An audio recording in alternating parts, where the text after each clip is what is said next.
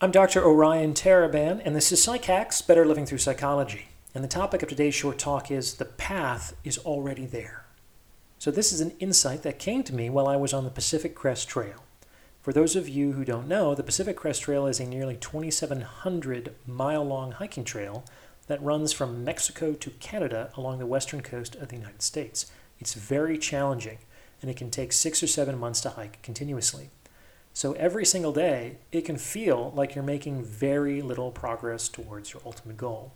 Sometimes the path doesn't even tend north. It takes detours to the west or even to the south, and it can feel like you're never going to get there. It was in a moment like this that I realized, as difficult and time-consuming as the journey was for me, the path was already at the destination.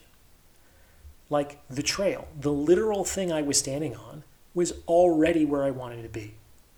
That was a profound moment of realization for me because if the path is already there, well, a couple of things happen. One, I can trust the process. The trail might turn west or south, but if it ends up in Canada, then what's the problem? In fact, there might be good reasons for these detours that I just can't see from my current vantage point.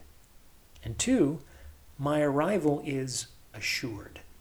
If the trail is already at the destination, then all I really have to do is put one foot in front of the other. In some sense, I can't not arrive as long as I keep moving. It's a simple insight that's easily generalizable to life. What do you think? Remember to like, comment, and subscribe for the algorithm. And if you'd like to schedule a consultation, you can reach me at psychhackspodcast@gmail.com. Thanks for listening.